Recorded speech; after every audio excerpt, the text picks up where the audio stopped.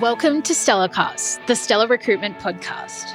Let's go on an inspiring journey by listening, learning, and taking key actions from our own recruitment experts, as well as industry leaders and inspirational individuals. By unlocking our own transformative change, we can all become the best versions of ourselves.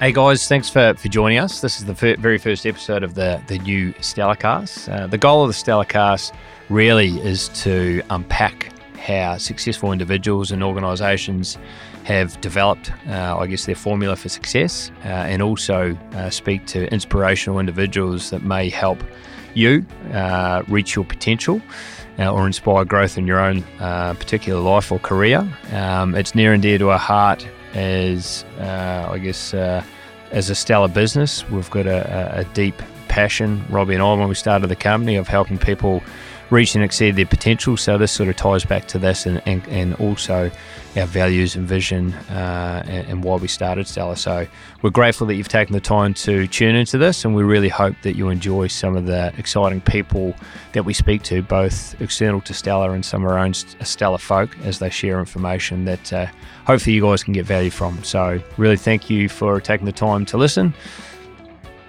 And without further ado, our very first guest as part of the StellaCast is Martin Moore, or Marty Moore as he's effectively known.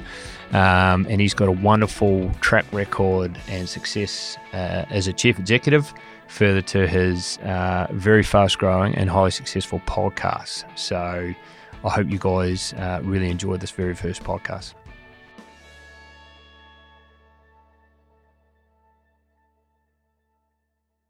Rightio. Well, we'll get started. Marty, thanks for joining us here today. We've known one another for a little while now through a mutual friend of ours, Paul Quilliam. And just to give the listeners who aren't familiar with your backstory a bit of detail about who you are and where you've come from, we'll start with the big impressive stuff first. So university dropout, but it gets better.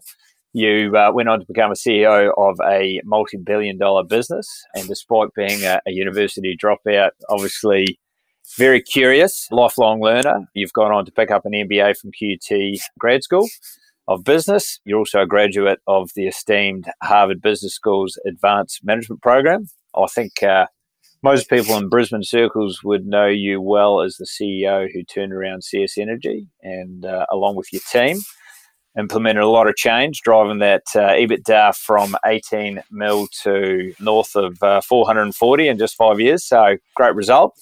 And of late, you've discovered and now pursuing your true purpose, which is to improve the quality of leaders globally. Each week, reaching tens of thousands of leaders in over 60 countries. Your chart-topping 5-star rated podcast, the No Bullshit Leadership podcast series, which is fantastic. And I'm told you guys are closing in already on close to 750,000 downloads, which is amazing. So thanks for joining us, Marty. I'm going to throw, all that's great, I'm going to throw back to maybe a point in time where that wasn't the case, and maybe, go back to when you finished school. Where were you at the time, and what were your career dreams and aspirations as a high school graduate?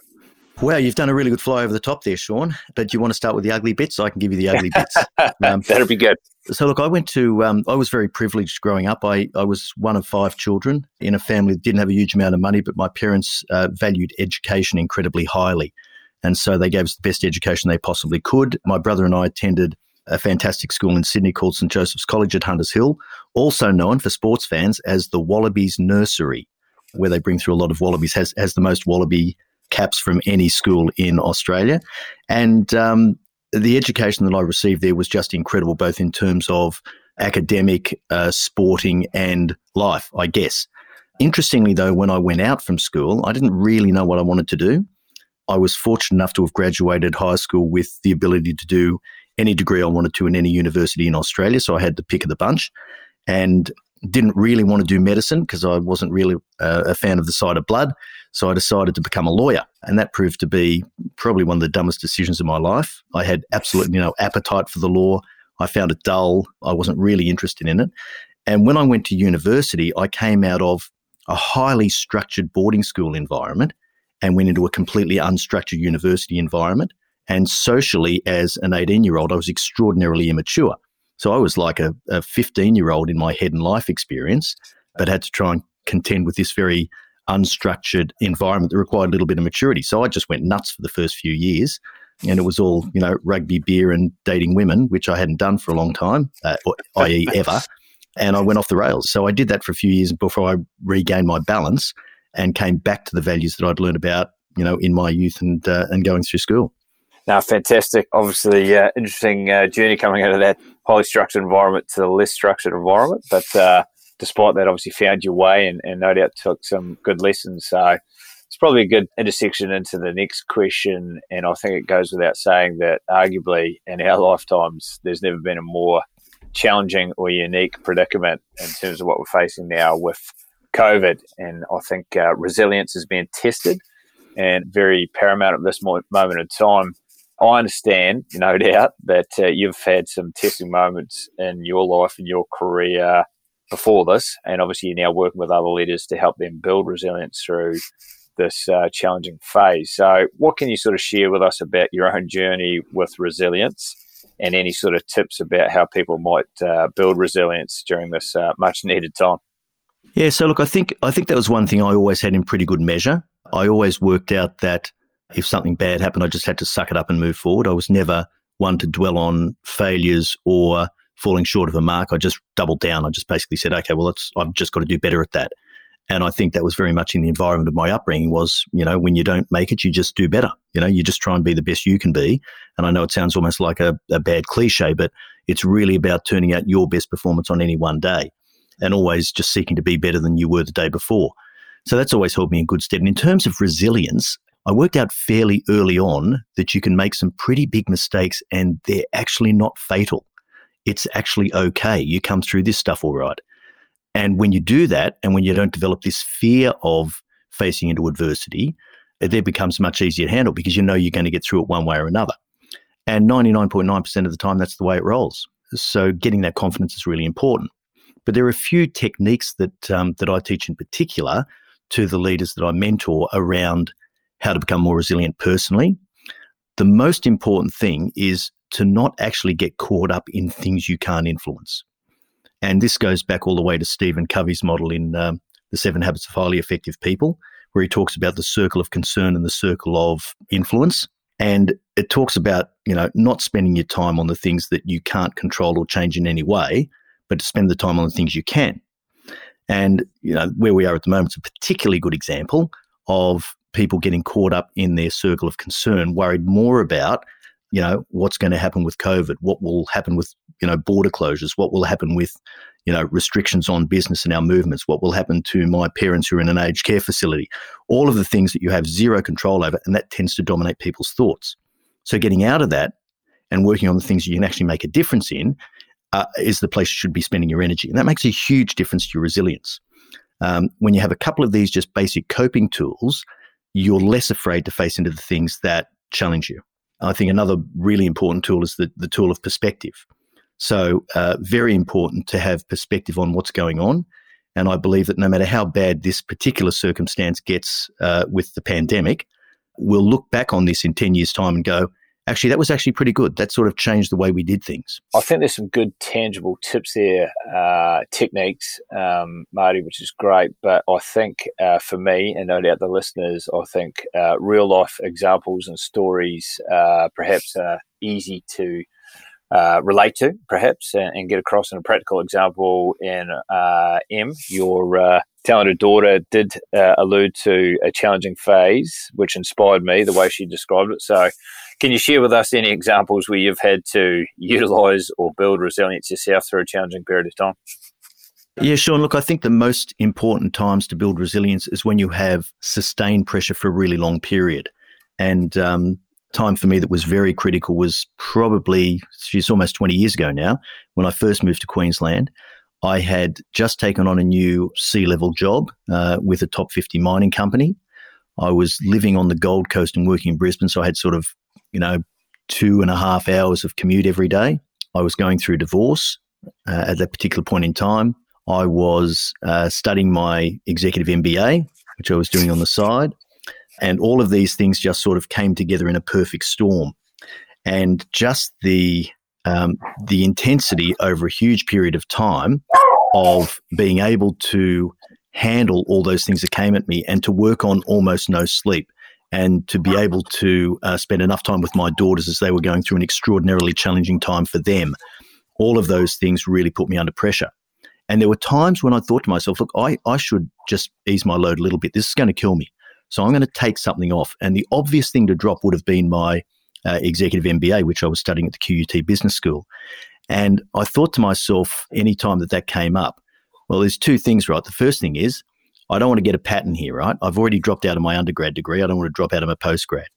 And the second thing was, if I can't handle this amount of pressure now, which was extreme, but if I can't handle this amount of pressure now, but I thought to myself, if I can't handle this amount of pressure now, then I'm in trouble because my career aspirations are going to put me in a place where I have to deal with this sort of sustained pressure over a period of time. And if I can't actually handle this, then what am I going to do when I'm a chief executive of a business that demands this type of attention, this type of stress, and this type of resilience that I need to have built into me? And so every time I wanted to drop back, I just had that in mind and I kept going. And at the end of it all, when things did start to ease off, and I forgot to say the company that I was working for then went into a hostile takeover from a larger mining company that took over MIM over that time. So I was dealing with a hostile takeover with all of the things that come with that, restructuring, redundancies, all those things that I had to manage. So it was an incredibly challenging time. But at the end of it, having got through it, I got to tell you, I had an incredible amount of confidence that I could actually do anything. And that's what building resilience is about. You get the confidence to step into any situation, no matter how tough it is. Yeah, I mean, I think I admire you for going through that, mate, because any one of those things independently is a handful, but to do that all concurrent is quite remarkable. Were there any things that you utilised through the period of time to survive? And I use that survival, I think it must have been like a survival thing because you're trying to be a business leader, you're trying to be an executive student, you're trying to be a father, you're also navigating a divorce. Were there any things that you did, not that you had too much bandwidth, to navigate that and deal with the stress? Oh, look, to be honest, it was extraordinarily inelegant how I got through that. There were times where I was just in survival mode. There were times where I'd be in my office in the afternoon. I'd just say to my assistant, Kellyanne, I've got to close my door for 15 minutes, close my blinds, no calls, no meetings, just give me 15 minutes, and I put my head down on the desk and have a nap. Yeah. That was the only way I was going to get to the end of the day. Yep. And so there were times where I did those things just for survival, but I realized that you could actually juggle things as much as possible. And some things have hard constraints. You can't actually move them. So as much as I would like to move my divorce, probably sooner rather than later, I still had to go through that. That was not something I could shift around. So, you put the things in place that are hard constraints, and then you build the other things where you have more flexibility around those. So it was easy for me to say, okay, well, for 3 days, I've got to concentrate on this. I won't do any university reading. And then on the weekend, I'd sit up till, 1 o'clock in the morning doing an assignment. It's just, it's just juggling life. It's just like anyone else does. Well, look, I guess sort of moving beyond that real life example of resilience, I think the challenge which leaders and businesses are now confronted with now more than ever is how do you remain relevant and how do you continue to add value or deliver value, be that as a leader or as an organisation. I know that's something that you're passionate about and work with your cohorts a lot with, but what are your tips that you can share in relation to delivering value? So, Sean, there's two very different things to examine here. The first is the individual as a leader and the other is an organisation. And for the individual as a leader, there are some things that I think a lot of leaders haven't had to face into before. It's very easy when you've got a lot of your people just in the same physical proximity and you can see what they're doing, you have the visibility of what they're doing. Now that a lot of people are working remotely, leadership skills are being put much more to the test. And it's forcing us to go down a path which is actually a really, really beneficial path, which is looking at outputs and not inputs. So the problem when you've got people around you is that you tend to look at inputs. How hard are they working? How much time do they spend at their desk? All those types of things. When you have to focus on outputs, that's when you can make that shift to looking at value and value alone. So most organizations, the biggest problem they have is the value leakage because they put so much resource and effort into things that don't actually create the most value for the company. And I see this time and time again. And every organisation I've worked in, people are just there spinning their wheels. And shutting down activity that doesn't create value is probably one of the most difficult things for a leader to do. The reason for this is because this activity gets a life of its own. People become accustomed to it. They fall in love with it. And if they've got a big workload, they feel as though they're needed. And so there's this sense of being needed and being indispensable that comes from being able to say, I'm so busy, look at me, I can't scratch myself. But that doesn't mean that anything that they're doing actually creates value for the organisation. So for a leader, the number one thing is to be able to define and articulate what the things are that bring value to the organisation. And you'd be incredibly surprised, or maybe not, Sean, I don't know, but a lot of your listeners would be, to hear that many organisations don't have that real clarity around what those things are that drive the most value for their organisation. And value comes in heaps of different forms. It's not just financial value. Could be value in, community outcomes, or, environmental outcomes, or, risk reduction creates value. There's a whole range of categories of value you can create. But without that clarity and clear focus on it, what's going to happen is that just activity is going to spring up. And just jumping in there, Marty, just to sort of cut in there, but is there an example you can relate to or talk about where you've helped a leader or an organisation actually define what that value add activity is and getting rid of some of the noise or the fluff or whatever you want to call it? Is there anything you can sort of allude to there? Oh, absolutely. This is what I spent most of my executive career trying to do, which was to eliminate the non-value adding stuff and to get a real focus on things that were going to make a difference. So here's a classic, right? We had a team in one of the organisations I worked in, which was doing a whole lot of process creation. They were creating processes for engineering tasks, and they were spending a massive amount of time in this big team of people writing processes and procedures. The problem was it was adding almost no value to how the work was done, even though they had this sense that if I can get a better process, I'll get a better outcome. Those better outcomes never came through. And there was a real disconnect between spending a whole lot of time, energy, and money creating processes and then getting a better result on the back end with the people who are actually doing the work and using the processes. So we can do a lot of stuff assuming that there's going to be a link between what we do and the value that's created. And that's almost never the case. You've got to really clearly trace the value that says, if I'm going to actually create a better process, what tells me that I've got some value out of that? Is it lower costs? Is it greater efficiency? Is it better availability of assets? Is it greater reliability in the kit that we run? What are the things that tell me value is being created? And if there's no link, then all that money on the front end is just wasted. So I get that notion of getting rid of the noise to focus on the tasks that really add value. How do leaders or organisations free themselves up to sort of get in that helicopter to take the time to discern what those things are beyond the BAU that exists on top of the extra complexity that is COVID? That's a great question, because having that brain space to do that starts right at the top. So I'm not sure whether you're familiar with the levels of work theories that have come through over the years. One of the great books that I always recommend to people is The Leadership Pipeline by Ram Charan and Steve Drotter. Great book talking about the different levels in an organisation and the fact that each of those levels has a different purpose and it has a different time horizon that those leaders should focus on at the different levels. And so as a CEO, you should be basically focused on the perpetuation of the organisation. That's it. What's going to happen 5 to 10 years out? Is the organisation still going to be here? Is it still going to be profitable? How will its customers and stakeholders change? What does the competitive environment look like? That's where you should spend most of your time. But from my experience as a CEO, even though you're supposed to be looking 5 years plus, out into the future, most days I was lucky to look 5 days out, or 5 hours out sometimes. You just get caught up with the alligators. So the art of being able to step back relies on you doing your own job at your own level and not overcompensating for or overfunctioning for the people below you and doing their job, which you'd be surprised how many leaders do.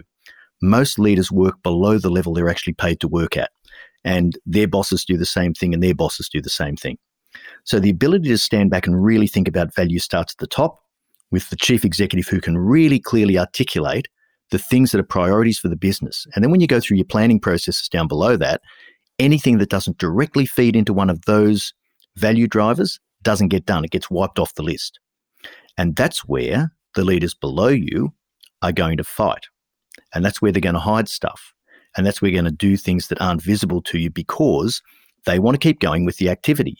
They want to keep their teams the same size. They want to keep their people trundling along doing the work. So they don't like the change that comes down from a CEO who can say really, really clearly, here's what we're going after. Here's what creates the most value for our business. Everything else we're going to cut. No, I think that's a fantastic answer. And I think we'll put that in the show notes, that book, Levels of Work.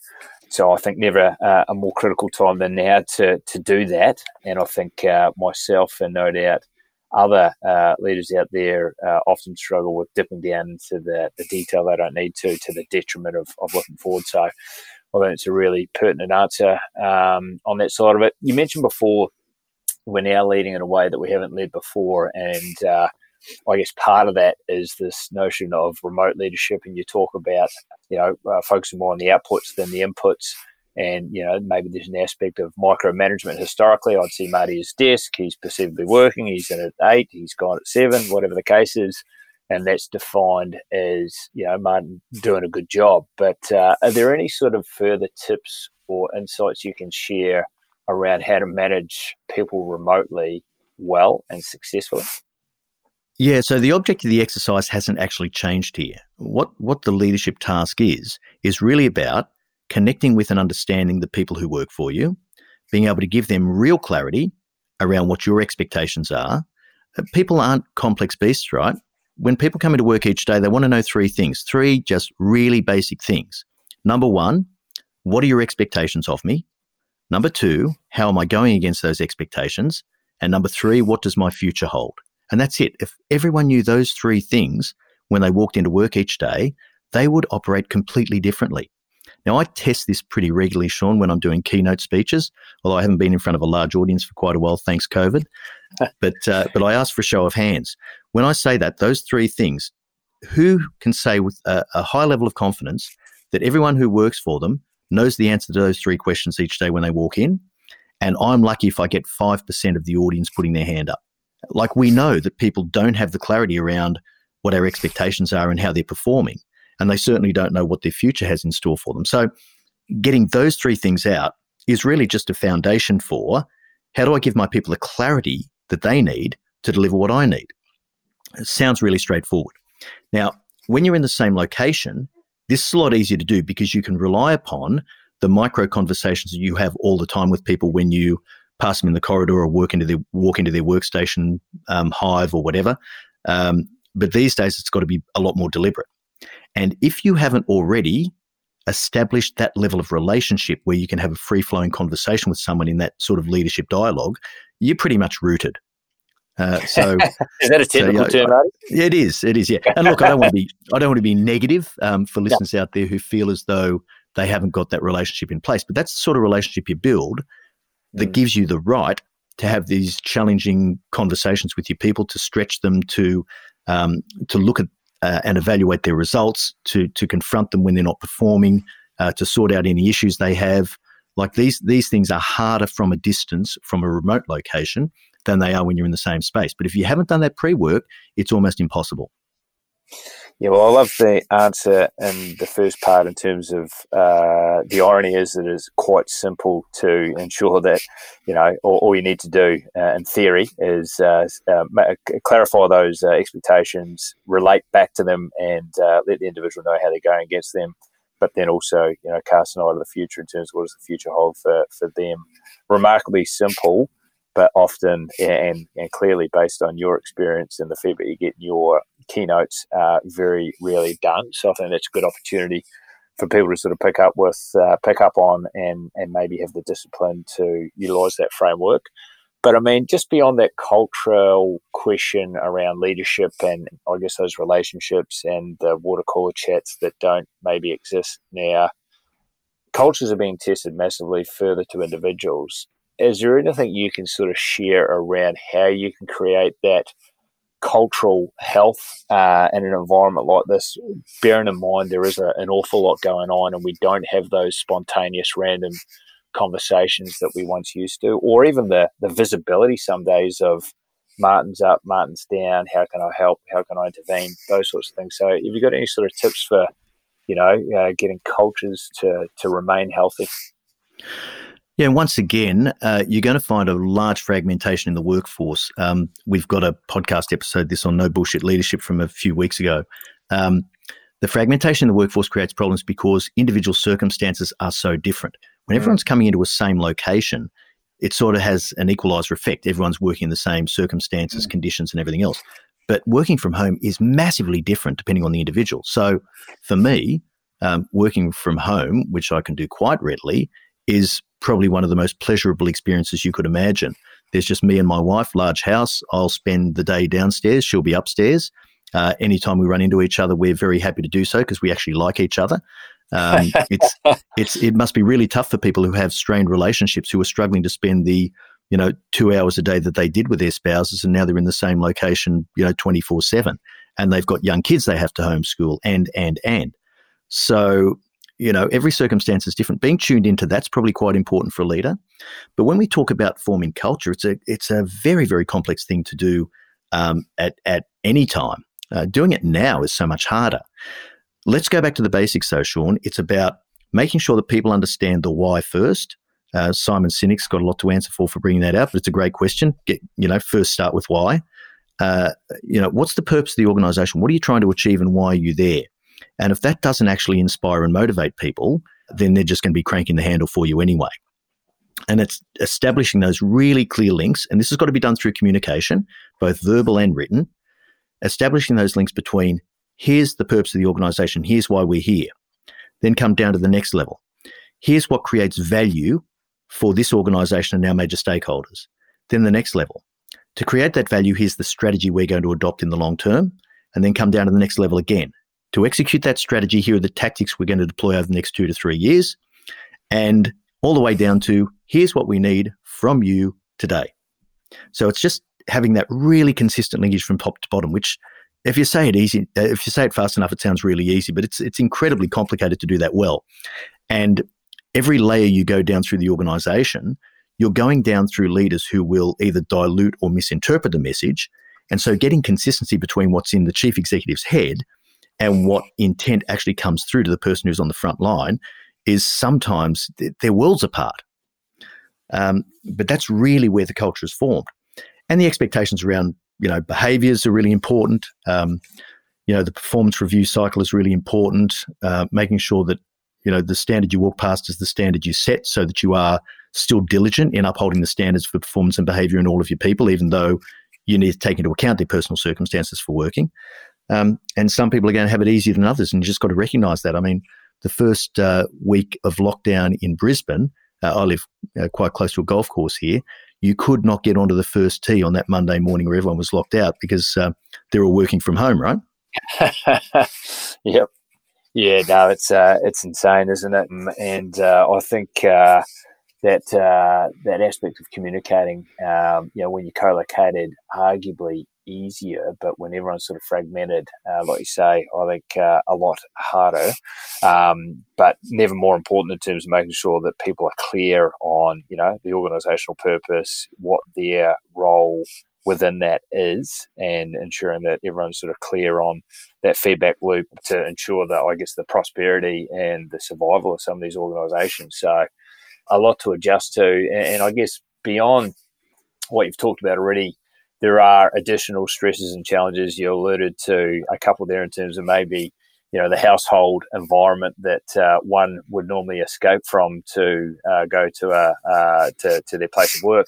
Now they're having to sort of juggle so many different things. So there's abnormal or unique stresses there. How do you, I don't know if you've got any tips you can share in terms of how you get people in a headspace to perform at their best in spite of all of that, and dare I say it, get people to willingly give discretionary effort. I know that's it's a big question and a lot of complexity getting in the road of that outcome, but what are your sort of tips or insights you can share there? Yeah, well, it's not really that complex, Sean. It's really just about the same way we do everything else. You're dealing with humans here, so have a conversation. Here's what I expect from you. How does your environment suit that? I know that you can't work between certain hours, and even my business partner and daughter Emma, there's days when she has to do the kids drop off and pick up at school. Those are the days where she's not going to put in a 10-hour day. And that's okay. I just say to her, on the days you can work, you're going to be on fire. I know that. So don't worry about anything you miss on these other days. It's, we're flexible. We can work around that. So it's giving people the license to live their lives, but to also have pretty clear expectations. If you're spending, 12 hours a day worrying about family things and dealing with the pets and the kids and 2 hours working, that's probably not going to work either, and you've got to find a better solution. But if you have a conversation to help solve the problem and to say, okay, well, here's your circumstances, how can you actually make that different? Because what I need from you is this. So how can we get that sort of performance and output from you? And if we can't, okay, well, let me understand what I can expect from you so that when these restrictions lift or when circumstances change, you'll make up for that. So a little bit of tolerance and give and take is really important. If you just hammer people and say, no, I don't care, you need to put this on my desk by Friday morning. If you're that sort of boss, that'll just drive any sort of motivation and discretionary effort away. So I think it's working with people, but also maintaining the standards you need has to be upheld and not letting people take the piss. If you get onto Golf Australia and see people's handicaps move over a period of 6 months, you'd know who's working and who wasn't in some cases. So I can tell you mine's still pretty high.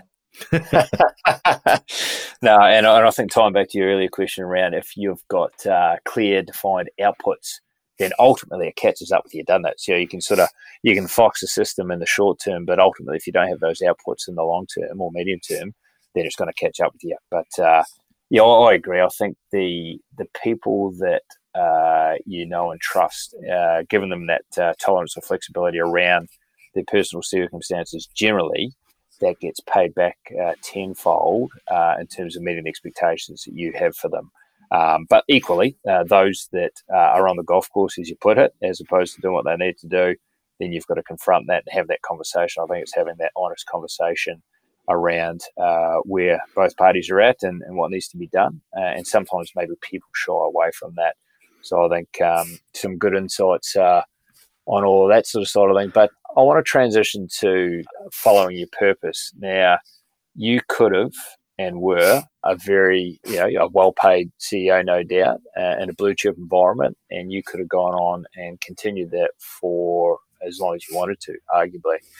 You've chosen to pursue this new dream, which is your, assistance in improving the standard or quality of leaders globally, which is a bold aspiration, and obviously there's a big market for that. Can you talk us through that moment of making that decision to pursue your purpose? Obviously, you gave up a lot in that moment to do that. So how can people sort of muster, similar courage to yourself and maybe de-risk a career move like that? Can you talk us through some of those things? This could be a really long story that I have to actually cut back quite a bit, Sean. But I think I probably realised a long time ago, and when I say a long time ago, I don't know, close on 14, 15 years ago, that what I was put on this planet to do was not what I was doing. So I knew that my future took me in a place where I was going to have a big impact on people. And I'd always been able to think quite ambitiously about what might be possible for myself. And anytime I'd stepped out and sort of burnt the boats and just gone unequivocally towards a goal where I thought I actually want to achieve this and I'm going to do whatever it takes, it's always worked out for me. One of my close mates says that I'm like a cat because I just always land on my feet. And I've employed that principle, throughout my life. If I go hard and put everything that I know about being successful into a particular goal or aspiration, it will come true for me. And I think most people are exactly the same if they can put their mind to that. But there's a lot of fear along the way and a lot of things that can hold you back from actually pursuing the things that you want to. And when it came to this, I knew that I wanted to have more impact on people. I didn't know what the vehicle was going to be way back when I realised that this is what I was put on the planet to do. And as time went on, all the decisions I made led me to the choice I had a couple of years before I finished at CS Energy, which was, do I go and get another CEO role? Do I stay here and just renew my contract for another 5 years or so? What do I do now that I have the opportunity? And, I wasn't getting any younger. God, I'm 58 now. And so I realised that, if life's not an adventure, then what is it? You've got to have a go and you've got to take some risk. And as I said, what stops most people was what sort of drove me on. I need to improve constantly. I need to be having more impact. I need to be getting better at what I do. And the clincher for me, I was working with a high-performance coach, Rachel Vickery, who's a fantastic person. She's come from the sporting field mainly and works with high-performance athletes, but for one reason or another was coaching me to get me through this decision-making process. And when we mapped it out and realised what drove me, which is the whole impact thing, she said to me, well, how much impact can you have? If the biggest CEO job you can imagine, how much impact can you have? And I said, well, like directly, I know what this game is. Directly, maybe I'll impact 100 people and 50 of those don't want to be impacted. So that sort of gave me the answer about impact. Sure, I can make a truckload of money, but that's not the point. And I didn't want to get to the end of my life and look back and say, I left something in the tank. I didn't do everything I could have done. And that concept of not leaving anything in the tank and going boldly after the things that you want to pursue is basically what's driven me for a really long time. So taking this leap was the best thing I ever did. And most people constrain themselves incredibly by placing artificial constraints on themselves. So, for example, well, I can't do this because of the kids, they're in school. I can't do this because of my financial commitments. I can't do this because. And it stops so many people from doing what they could do and could otherwise achieve. Most constraints are constraints we place on ourselves. And when I work with clients, I quite often say, well, what would you rather be doing than this? And I get all sorts of answers to that question. And I say, well, why don't you do it? And they say, well, I can't. Well, why not? Well, because I have all these commitments. Well, could you unwind those commitments? And let's just suspend our disbelief for a minute. If you chose to do that, how would that look?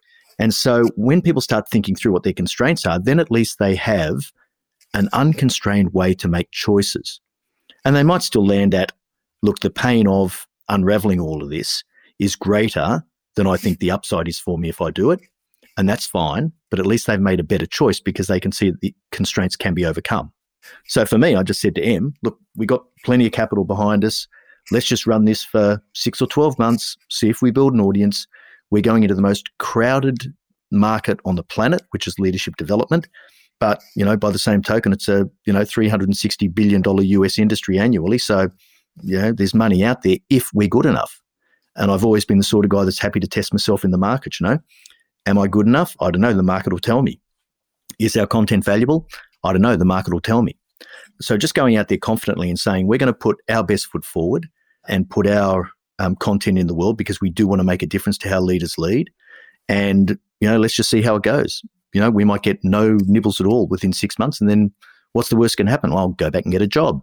So it's really quite a low risk move, even though I had to sort of let go of what I'd built up in terms of salary capacity. The rewards on the other side, though, if everything goes to plan, are massively higher than I could have earned from a CEO salary. Just jumping in on that, mate, just a bit of a random question. Rate your happiness and fulfillment now versus being CEO of this big company. Good question, because as CEO, I was pretty happy, right? I enjoyed what I did, and I always enjoyed what I did. And if I didn't, I stopped doing it and did something else. Mm-hmm. So my happiness as Chief Executive of CS Energy was probably an 8 to an 8.5. My happiness doing what I'm doing now is 11. I'm just in my element. So the way I describe it to people is, in my CEO role, 80% of what I did was awesome and I just loved it. 20% was grind. It was just shit, right? And that just comes with any sort of role. What I've done, I've taken the 80% of my CEO role that I loved and turned that into 100% of what I do. Yep. And there are still things that, that are a daily grind. It's not every day I love sitting and answering, 40 questions on social media, but, but the level of satisfaction now is so much incredibly high because there's a complete alignment between my purpose and what I feel as though intrinsically drives me and what I get to do. And every time I get an email or a direct message from a listener of the podcast who says, Marty, I just love the podcast. I was really floundering. I found it, just by looking at the charts in Spotify, and I started listening to it, and it's really changed my life, not just my leadership, but also the way I am at home and with my kids and everything else.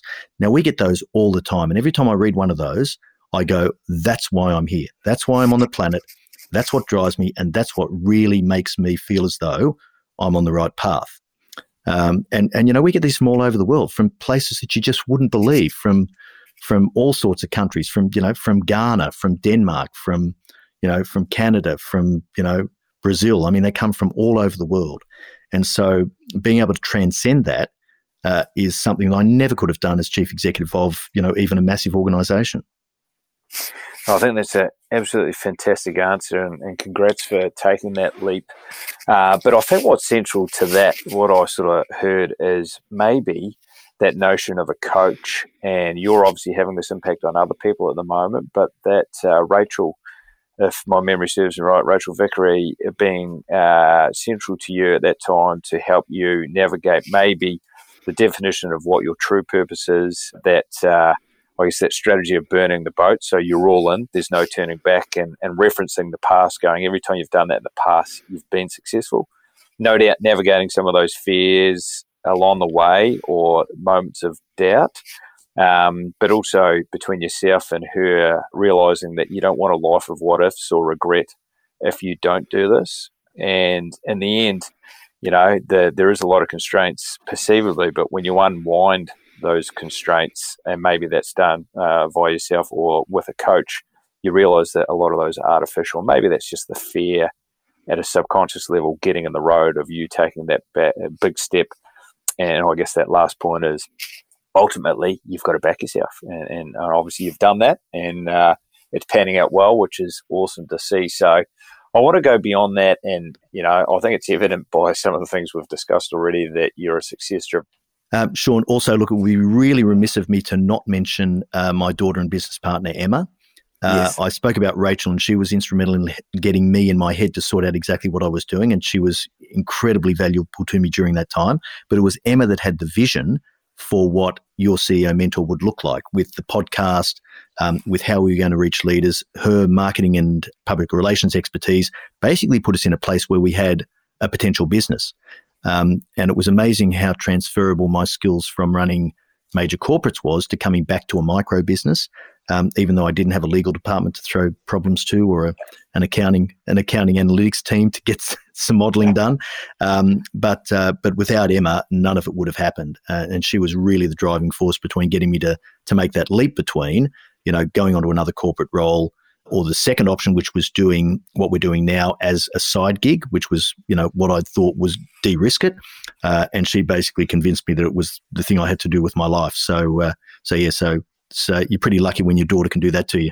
Yeah, well, I think further to the coach, obviously Emma's complimented you as a sounding board, or have a complementary set of skills to help you realise where you want to go. And clearly you guys have formed a fantastic partnership. And I think beyond what we've talked about, I also have a daughter similar to you, and I would imagine that going into business with her would be absolutely fantastic. So I think that's extra special that you guys can offer different things in terms of this partnership to become successful, but working together to achieve something great. So I think that's it's a great sort of final part to that answer. But just going, I guess beyond what we've talked about already, it's clearly evident that you're an overachiever. You're success-driven. You back yourself. You're prepared to invest in yourself to go after what's important to you in life. But I want to go beyond the good stuff. What mistakes can you share with the listeners that they might be able to learn from that you've made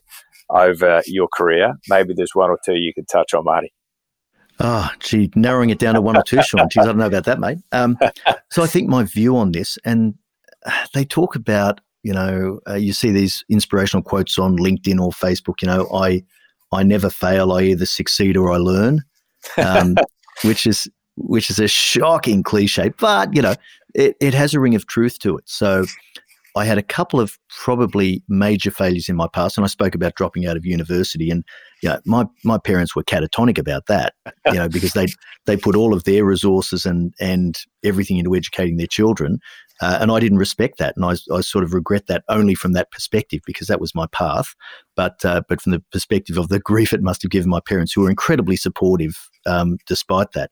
And I'd see that as being probably one of my major failures, but also one of the most incredible blessings. And so I realised that in every failure, there's something you can take out of it that helps you move forward. There was a classic where a guy that worked for me in my first executive role at C-Level, had made a pretty big mistake, and it cost the business several $1 million. And this was when I was a CIO.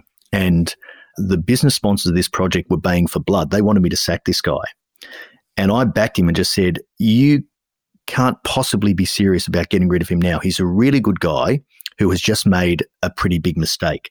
And we've paid for him to get that experience. Like we've invested the organization's money to give him that experience. And now you want that experience to be reaped by one of our competitors?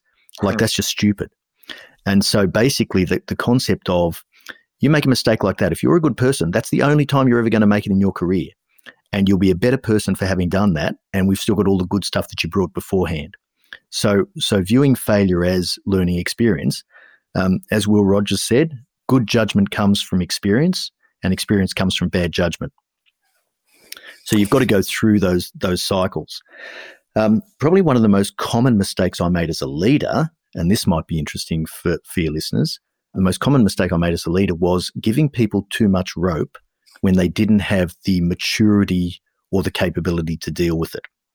Now, this is super interesting, right? Because when I had the right people, it worked like a charm. It was just brilliant.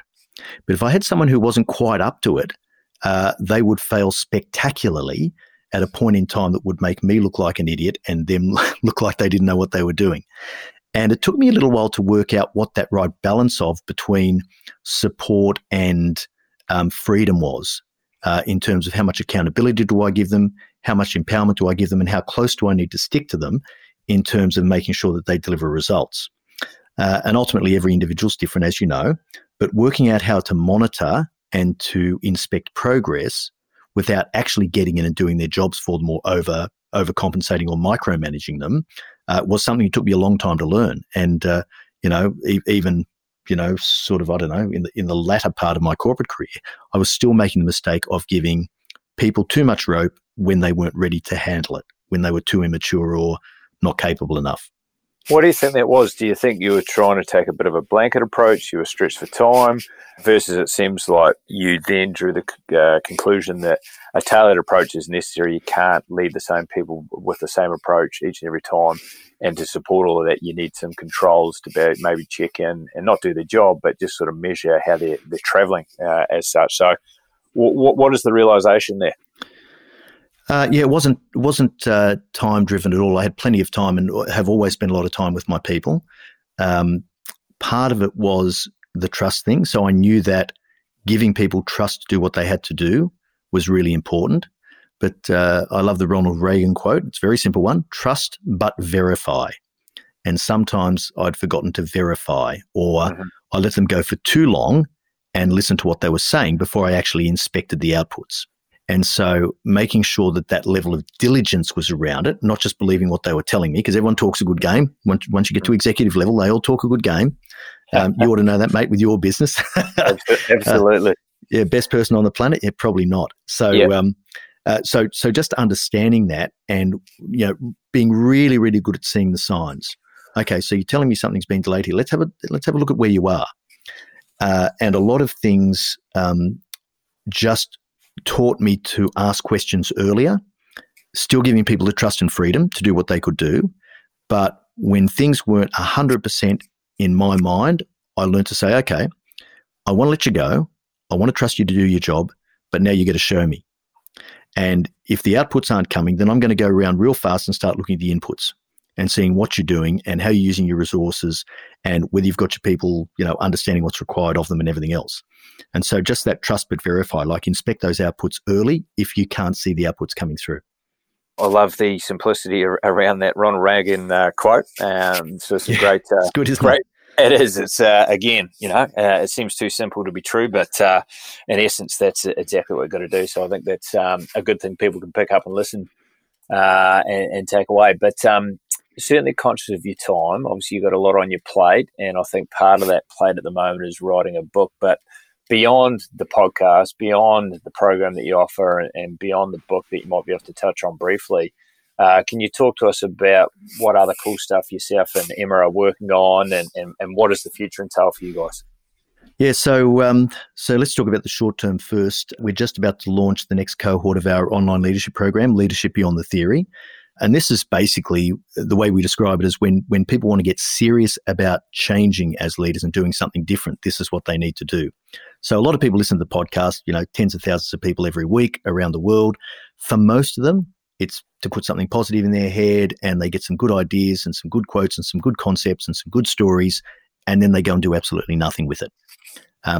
Like most leadership stuff, like most things we listen to. When you want to get serious and systematic about adopting the tools that are practically going to change the way you lead and you're ready to commit to that, then we say, this is your next step. So that's awesome, right? So that's just coming up. We start end of August for that. In the longer term, my plan is obviously to move to the US. So the book's going to be published by one of the big publishers out of New York. And the reason I decided to do that was twofold. The first is that that's the market where you get the biggest impact. And so I need to be in that market because that's what we're all about, is the impact. And the second thing is that if you publish in Australia, that's the book never leaves our shores, even if you publish with one of the big publishers.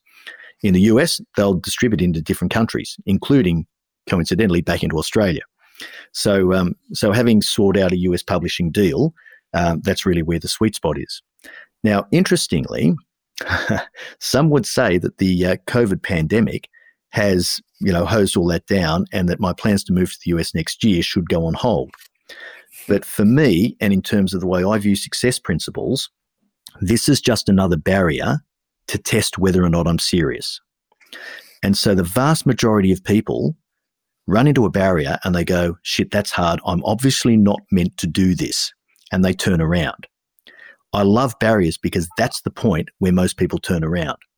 And that's where I go, awesome, I must be on the right track because something hard has just been put in front of me to try and dissuade me from what I know I'm going to do. And so I clear that barrier. And there's less people beyond that barrier. And then you get to another barrier and it's harder. And the harder it gets, the more I love it. Because what that says to me is, you're on the right path to success because this is what turns most people around.